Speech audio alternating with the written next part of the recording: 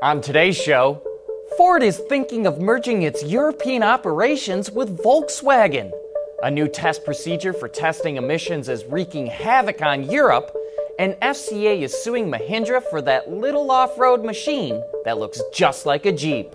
All that and more coming right up on Autoline Daily.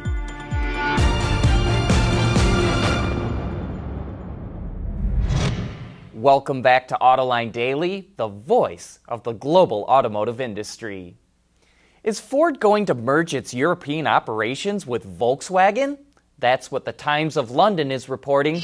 It says Ford is getting ready to fire 24,000 employees in Europe as part of a massive cost-cutting effort. The Mondeo, Galaxy, and S-Max will also get the axe, according to the report. None of this is going to happen soon, though. The Mondeo is getting a refresh this fall, and getting rid of employees in Europe is a time-consuming and expensive process. But Ford is losing money in Europe, and that is forcing it to take drastic action, including the possibility of forming a joint venture with the Volkswagen Group. You know, it was a great weekend for motor racing with a lot of action and controversy on the track. In Formula One, Lewis Hamilton put in a masterful performance, driving his Mercedes past both Ferraris to win the Italian Grand Prix. Hamilton and Sebastian Vettel banged wheels on the first lap, spinning out Vettel's Ferrari and dropping him to last place.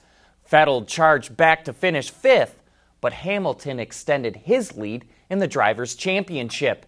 In IndyCar, Takuma Sato benefited from a series of yellow flags to take his Honda-powered race car to the win. In fact, Honda-powered cars took the top three positions, and much of the race was a duel between Alexander Rossi and Joseph Newgarden, but they got caught out in untimely yellow flags and finished 8th and 10th respectively. Scott Dixon finished 5th and was able to extend his lead in the championship with only one race remaining. And at NASCAR's Southern 500 in Darlington, South Carolina, Penske teammates Brad Keselowski and Joey Logano powered their Ford Fusions to first and second place. Coming up next, Europe adopted a much tougher way to test cars for emissions, and some companies are having a hard time dealing with it. Autoline Daily is brought to you by Bridgestone Tires, your journey, our passion. Dow Automotive Systems, advanced materials that deliver better results. Lear, a global leader in automotive seating and electrical systems. And by ExxonMobil. The European Union's new fuel economy and emission test procedure, the Worldwide Harmonized Light Vehicle Test Procedure, or WLTP, is creating havoc in Europe.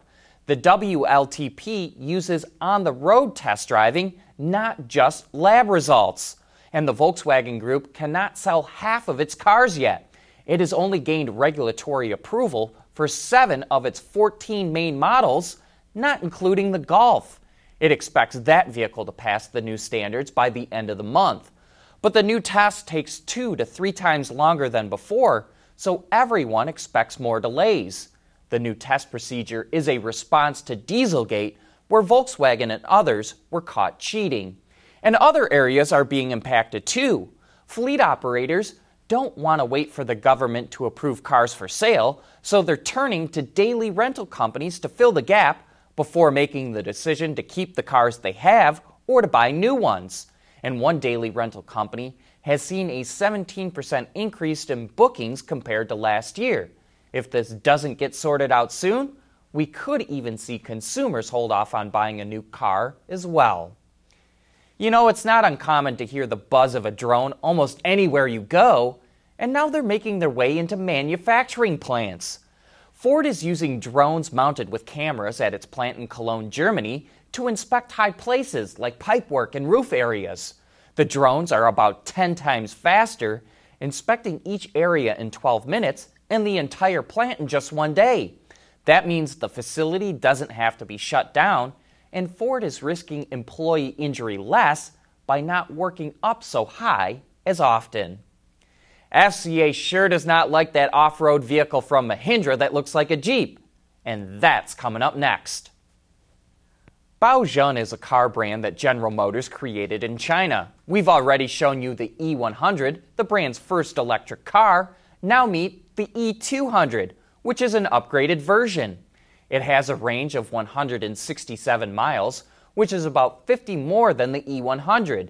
The two-seater also features more than 200 upgrades, including improving the design and making the interior quieter. That comes from reducing the noise from the AC compressor and fan, as well as making the transmission quieter and making the electric motor smoother. The battle between FCA and Mahindra is heating up.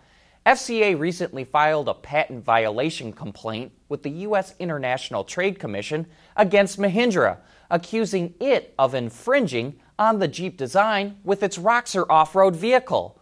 While it does look like a Jeep, Mahindra says it has a deal with FCA. Back in April, we interviewed Rich Haas, the CEO of Mahindra North America, on Autoline After Hours, and asked him about the similarity between the vehicles, and he told us, quote, "We have legal agreements with FCA. We followed them, and that's what this product represents." So it sure sounds like this battle could drag on for some time.